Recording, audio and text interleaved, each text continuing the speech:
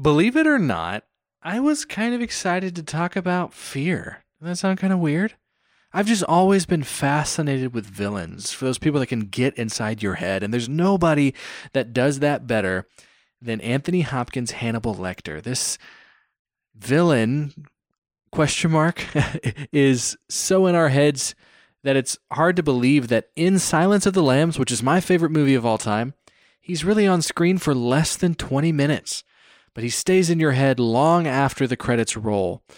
Specifically, this Fear section of the movie, for me, even though all of Silence of the Lambs can exhibit fear, is this final conversation with Jodie Foster's Clarice as Hannibal is telling her he's got to run. Your father would have been proud today. Don't forget your phone call.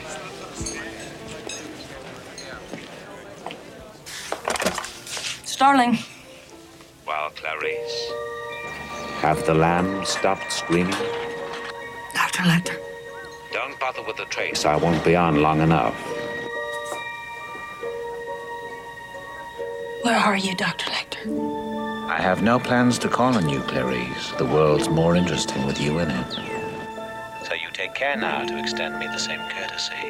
You know I can't make that promise. I do wish we could chat longer, but I'm having an old friend for dinner. Bye. Dr. Lecter. Dr. Lecter. Dr. Lecter. Dr. Lecter. So the fact that he's saying, I'm having an old friend for dinner, is so brilliantly Hannibal. He's Hannibal the Cannibal, so we know that he's probably making some allusions, and we'll find out later in some of these movies that he is making allusions to the fact that he's gonna go eat somebody that he doesn't like very much. So Clarice has an interesting relationship with Hannibal. He actually ends up helping her a lot and really admires her and will admit that in this movie and later on in extra installments. But with Fear, her repeating his name, that's kind of our signal of a loss of basic needs. Clarice finds out really quickly that Hannibal makes her uncomfortable, and he knows that he's doing it. So the fact that she knows he's loose, and he's putting out there the fact that he is not going to tell her where he is, that's terrifying. She knows that he's escaped, and that Hannibal gets to do whatever he wants. Welcome to Story Shaped Life, a podcast where we try to help make sense of the stories we believe about ourselves, others, and the world we live in. We're your hosts, Ben and Sam. And this season, we're talking about emotions. We're joined by Emily, a licensed professional counselor, who will help us unpack the meaning and motivation behind the way we feel. Welcome back to Story Shaped Life. Today is episode 2 of season 2. Today, we are focusing on fear. So to get us started, Emily, could you help us out with the definition? You bet. Fear is going to signal to us that we have experienced some sort of threat to our basic needs, and it's going to give us the energy to fight or flight. So when we talk about basic needs, that's going to be things like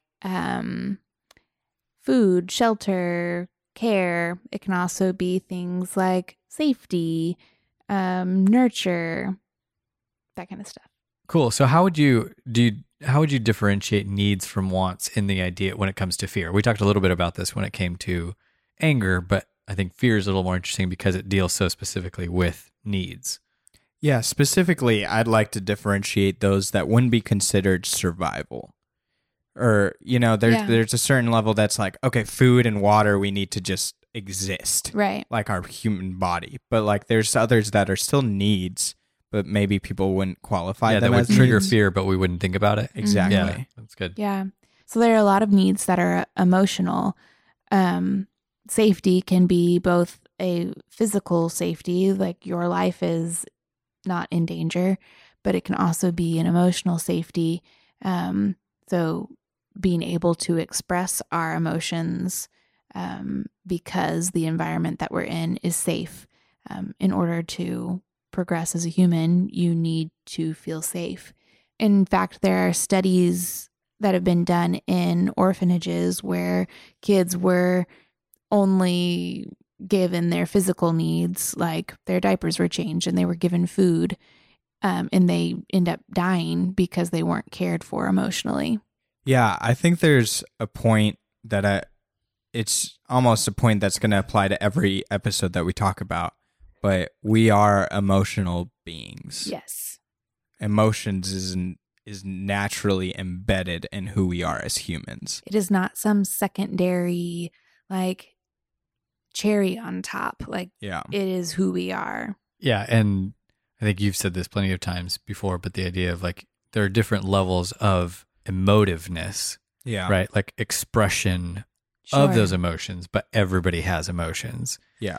And that's important. Yeah, Tarzan does not exist. That's not possible. Right. I guess the gorillas loved him. Yeah, he was So very he got appropriate. unemotional. Yeah, exactly. Aw. Anyways. They did. What a tangent. But I think the distinction between emotiveness and emotions is Right. really important. Right. Because oftentimes we kind of group them together. Yeah, Totally. people say all the time, like, oh, I'm not really emotional. It's like, no. Yes. You're not very exactly. emotive, Or but you are. I'm very emotional. I hear that all the time too. Oh, yeah. Like, no, You have the same amount as everybody else. you just express your emotions more openly. Yeah, that's good. Yeah, I think there's also unhealthiness on both ends of that continuum. You can be an unhealthy, unemotive person, and you yep. can be an unhealthy, emotive person Yep. too. No, that's good. Okay, before we get too far, real quick, I want to kind of gather from you guys, what are the words that we use when we're describing the emotion of fear? We just don't use the word afraid very often outside of like physical needs. So what are the words that we use to describe that emotion in our everyday conversation?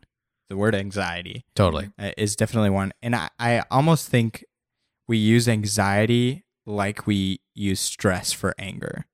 Well, and I think we even use stress for probably is another fear. one. Yep. But it's almost like this, like, cover all fears. Yep. And what I think one of the problems that using a word like anxiety or stress can be is it becomes very broad and not specific. Yeah. We no longer are saying I'm afraid of being lonely or I'm afraid of being rejected. I'm anxious about things going poorly on my test or something. Yes, or something I'm specific. anxious about my finances. Yeah, yeah. We say I'm just anxious about what's going on in my life right now.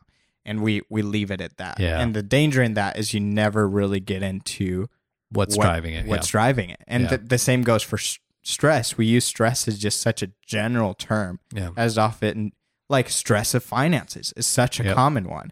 Saying I'm stressed because I don't know if I'm going to make my bills that month. And really, we're saying we're afraid Exactly. that we're not going to. Yeah, that's really good. Any others that you can think of? Worries probably in there. I'm worried about. I'm worried. Yep. Mhm. And that one's important because in communicating to another person, worry has so much less weight than fear does. Yeah. Yeah. And it doesn't, they don't, we talked about this last time, but they don't all have to have the same level of intensity. If we know that fear is behind the word worry, we can say, yeah, I'm kind of worried about paying the bills this month. And it may have, it's like a low level fear, and that's Yeah. totally okay. You don't have to say every time I am fearful about, right? Like, I'm it's okay freaking out. yeah, it's okay to have different words. Freaking out's a good one, actually. Flabbergasted. Concerned. We I don't know if you'll still use that word, but we talk about I'm Yeah. a little concerned. So there's a couple of words in there. I think it's just good to kind of collect those so that we know that when we're using those words, what we're really saying or what we're really talking about. We really mean what we say, but what we're really talking about, the emotion behind what we're talking about is, in this case, fear. So getting back to fear. I think what is fear, we understand, I think, a little bit more that it's not always, how do I want to say this? I guess like rooted in reality. Does that make sense? Yeah. Like that our emotions are always telling us something about the world around us, but that doesn't mean it's always perfectly accurate. Mhm. So you don't want to ever ignore them, but you also don't want to like take them in wholesale. And I think fear is one that we kind of get that a little bit more, right? That there are things that are actually should cause fear in us, and that there's other things that develop fear that like isn't real or isn't like, and Yeah. I think this is where the idea of anxiety kind of Mhm. kicks in. Yeah. Yeah. So an irrational fear is anxiety. That's Yeah. the definition of anxiety. So in the idea of like needs, how does that play out, or how does that begin to develop? I think in most situations, the thought that is driving the anxiety is based on a need not getting met. But then the question would be, is the need actually not being met? Not that people are creating a need that's not actually a need. Let's use the example of being afraid of sharks. Like, it is legitimate to fear a shark. Absolutely. All those They're little teeth. dangerous creatures teeth. that could hurt you badly. So many teeth. But if we're thinking about the probability of being attacked by a shark, am I actually telling myself the truth about how likely it is that I will get eaten by the shark? Yeah, that's really good. Yeah, one of my kind of favorite examples of this reality or this idea was if you're from Dallas, we know we got some listeners from all over the world. So shout out to you guys. We're going to tell you this little story about something that happened in Dallas. I guess it was 2 years ago, Yeah. more or less.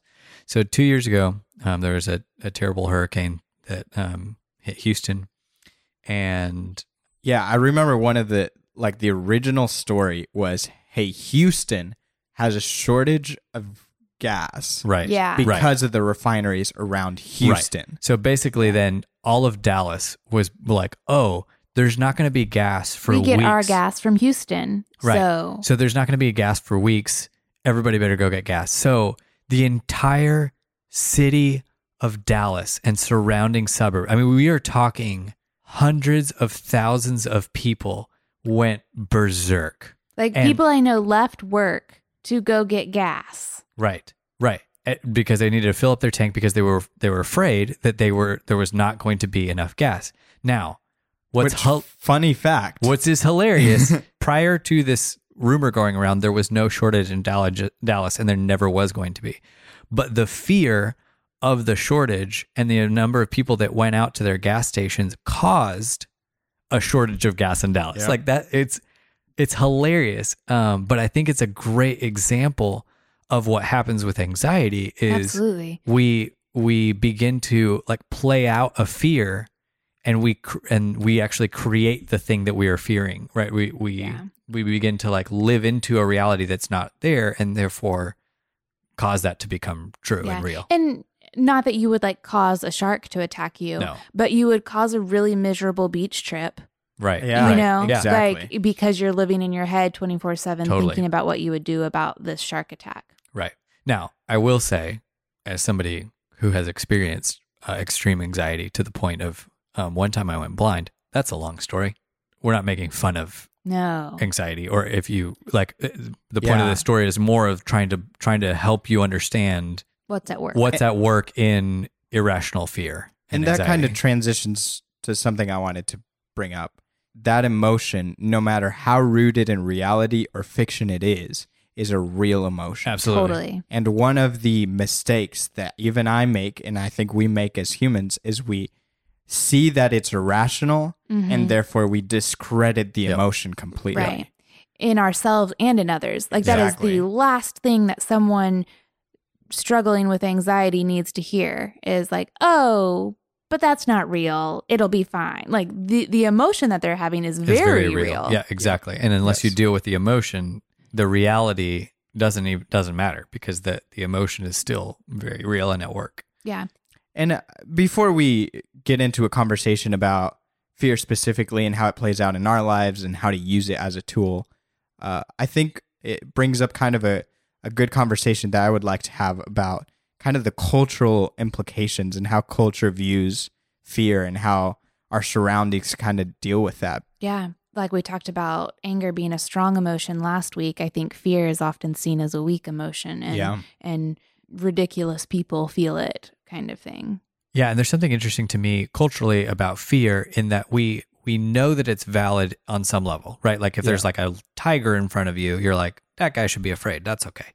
But we cut off, kind of going back to the idea of needs. We're totally fine with the idea of fear surrounding physical needs, but we tend to cut off when it comes to emotional needs. Yeah. You're weak if you feel Exactly. Right. emotional fear. But what's also really interesting on top of that to me is that I see us as human beings react a lot to fear of vulnerability. And, of the possibility of other difficult emotions. So the fear of shame, or the fear of retaliation, of anger, or right, like that leads us to respond to things too. So it's very much it's a very normal part of our day to be fearful. Yeah. But we're just Dictates a lot of our choices. yes, but we're so not okay with that culturally to be to be fearful, or to recognize that fear. Again, it's like, oh, if there's a tiger, good. Everything else, shut it down. Yeah, and I think one of the interesting things in that conversation is that trying to deny a fear doesn't make the fear go away. Right. There's no victory to hiding the fact that you're afraid of something. There's no use for it. And the implication, like, that will not only affect you, but affects the people around you. And this kind of comes into a conversation we had in our last episode, but you start to cover up your fear with other emotions. Right. Then it's like someone's acting irrationally angry and you don't understand why they're acting this angry. And maybe it's because there's so much pressure on them to not feel fear. You're not supposed to be scared of this. Or they're withdrawing and you think that they're being distant and uninterested, but really they're just afraid. Exactly. Yeah. You have a phrase, where you talk about emotions. What happens when we...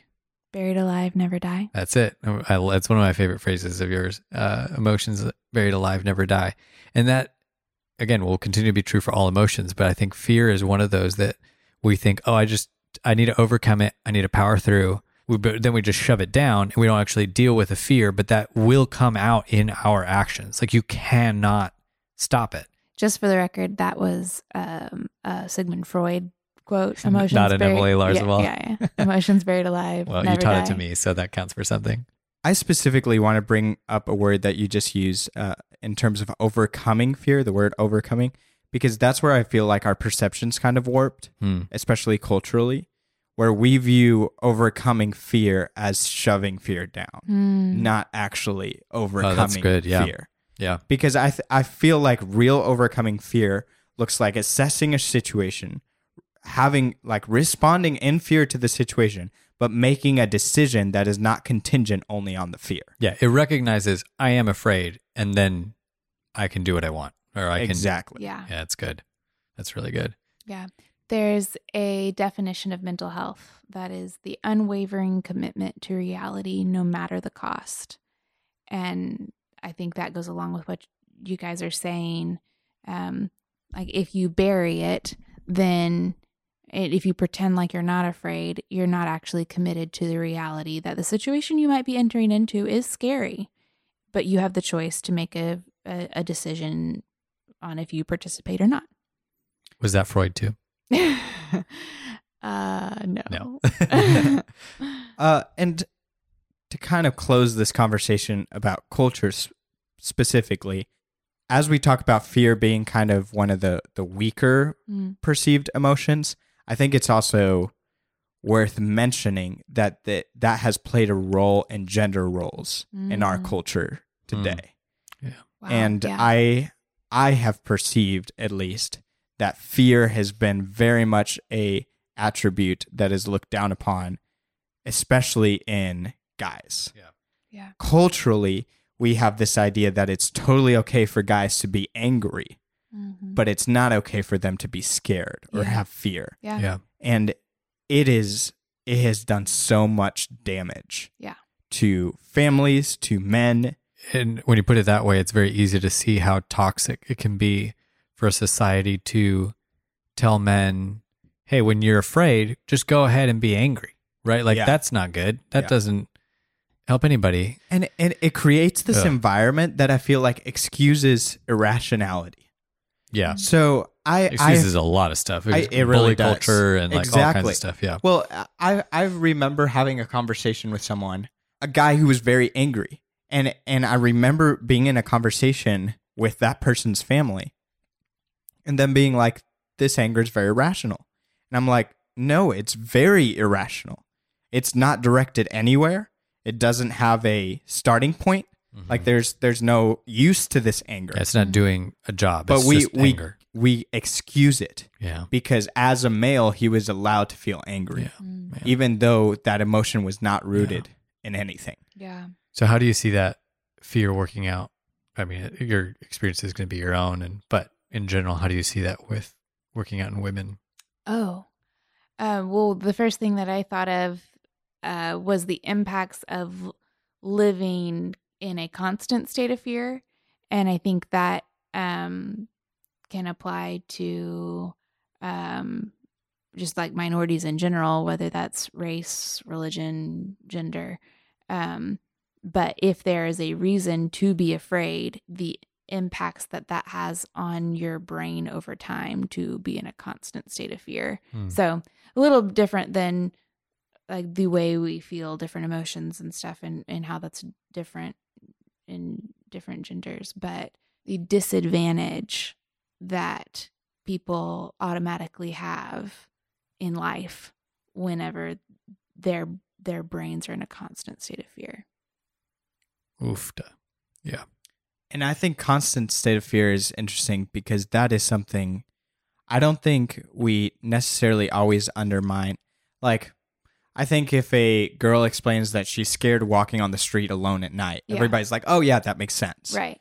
But if she says, hey, I'm just afraid to be around men because I have a certain fear that something might happen, we're like, oh, that's so irrational. Right. Like, why would you feel that way all the time? Right. Yeah. We have a friend recently was explaining it to me. I, as a male, get on an elevator with other people, including other men, and don't think twice about it. And I'm not a big dude, but I still just implicitly just have a like, I'll be fine. Like, whatever. And she was telling us like she gets on an elevator and immediately is aware of like, are there other dudes on this elevator? How many? What do they look like? Right? Like, how close am I to them? Right? And just because she's female and there's something in our society that is, like Em said, I think disadvantaged different groups of people by placing this environment of perpetual fear on them. Yeah. And again, to your point, not letting, I think we're slowly getting better at this. I hope we're getting better at this, but not letting people recognize that and say, hey, I'm afraid because of this, and saying like, okay, I'm sorry that you're afraid. Like, and instead of we automatically go to the like, but that's ridiculous. Why would any of those guys do anything to you? It's like, that's not the point. The point is just let them, like, that's what our society has become. So they feel afraid. So let's just do that first. And what the big damage that comes from, oh, that's ridiculous, you shouldn't feel that way, is we don't do anything to help it. Exactly. Mm-hmm. Right. Realizing that a lot of times you have to adapt yourself to that situation in light of the fear that is in. Yeah. You also don't have to apologize. It's like, I mean, this is going to be a weird way to put this. I don't identify as a white male. We're Hispanic. That I identify as Hispanic, right? But I look very white. And so I've had to recognize in the last couple of years that I walk into places as a white male, meaning I'm not worried about the cop. I'm not worried about, right? There's just things that I don't worry about because society has provided that for me. Now, I don't have to apologize for that necessarily, but I also need to not just live in that and not be aware of what other people are having to experience and how I can participate in society in a way that helps change that. Yep. Right. And so, Emily, I have one last question for you, but before we get into that, I just kind of want to recap this conversation by stressing again kind of a call for all of us to not just judge people by what seems rational or irrational to us, but realize that those fears that other people are feeling are real, and maybe starting to act or respond to their emotions rather than just our judgment of reality. So don't just respond to, I don't have to change my behavior because she shouldn't feel afraid right now, but realize she does feel afraid. What can I do to help the situation? What can I do to be kind of a positive influence on culture as a whole? Because that's what's going to eventually chip away at those fears in general. Anyways, enough about culture and all the macro studies that we can get into. All the problems. Emily, could you help us land kind of the concept of fear and talk a little bit more about what happens when we don't use fear, or when we don't recognize fear and use it the way it's supposed to be used? Yeah. So if we're not aware of what those basic needs are and that they're not getting met or they're being threatened, then we're going to find ourselves in more situations that are threatening to us. So in plain English, we're going to walk down a lot more dark alleys. Whether actual dark alleys or emotional dark alleys. Exactly. Yeah. And that being said, I want to add a point that I think is important. Fear is a real emotion, but also not getting stuck Yeah.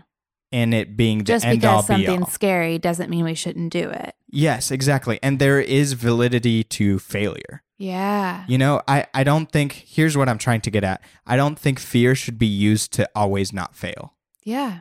A lot of times fear is observing a situation, realizing what might be the negative repercussions, what are the things that kind of make us uncomfortable, that we're not sure about. But many times that might still look like going into that situation. Yeah. Although that fear is valid, although it's important to use that fear to assess the situation and to determine what you're going to do, it's not an ending point. The reason we don't do these things is because it requires us to be responsible, and we just want to live our lives. But if we're aware of our fear and we choose to respond to it, then we have to be responsible, and that's hard. Totally. Well, this has been great. I feel like we could talk about fear for a long time because, again, this is something that we all experience every day. So what we are doing this season is just kind of opening this up for questions. So if you've got questions, go ahead and email us at storyshapedlife@gmail.com. And we are going to collect all of those questions from all the different episodes and then do some sort of panel or just final episode after we go through the 9 core emotions. And again, like last time, so you guys know, if you didn't listen to episode 1, you should go back and do that. 2, we are putting together essentially a sort of emotion tool for you guys that we'll launch or we'll send out at the end of this season.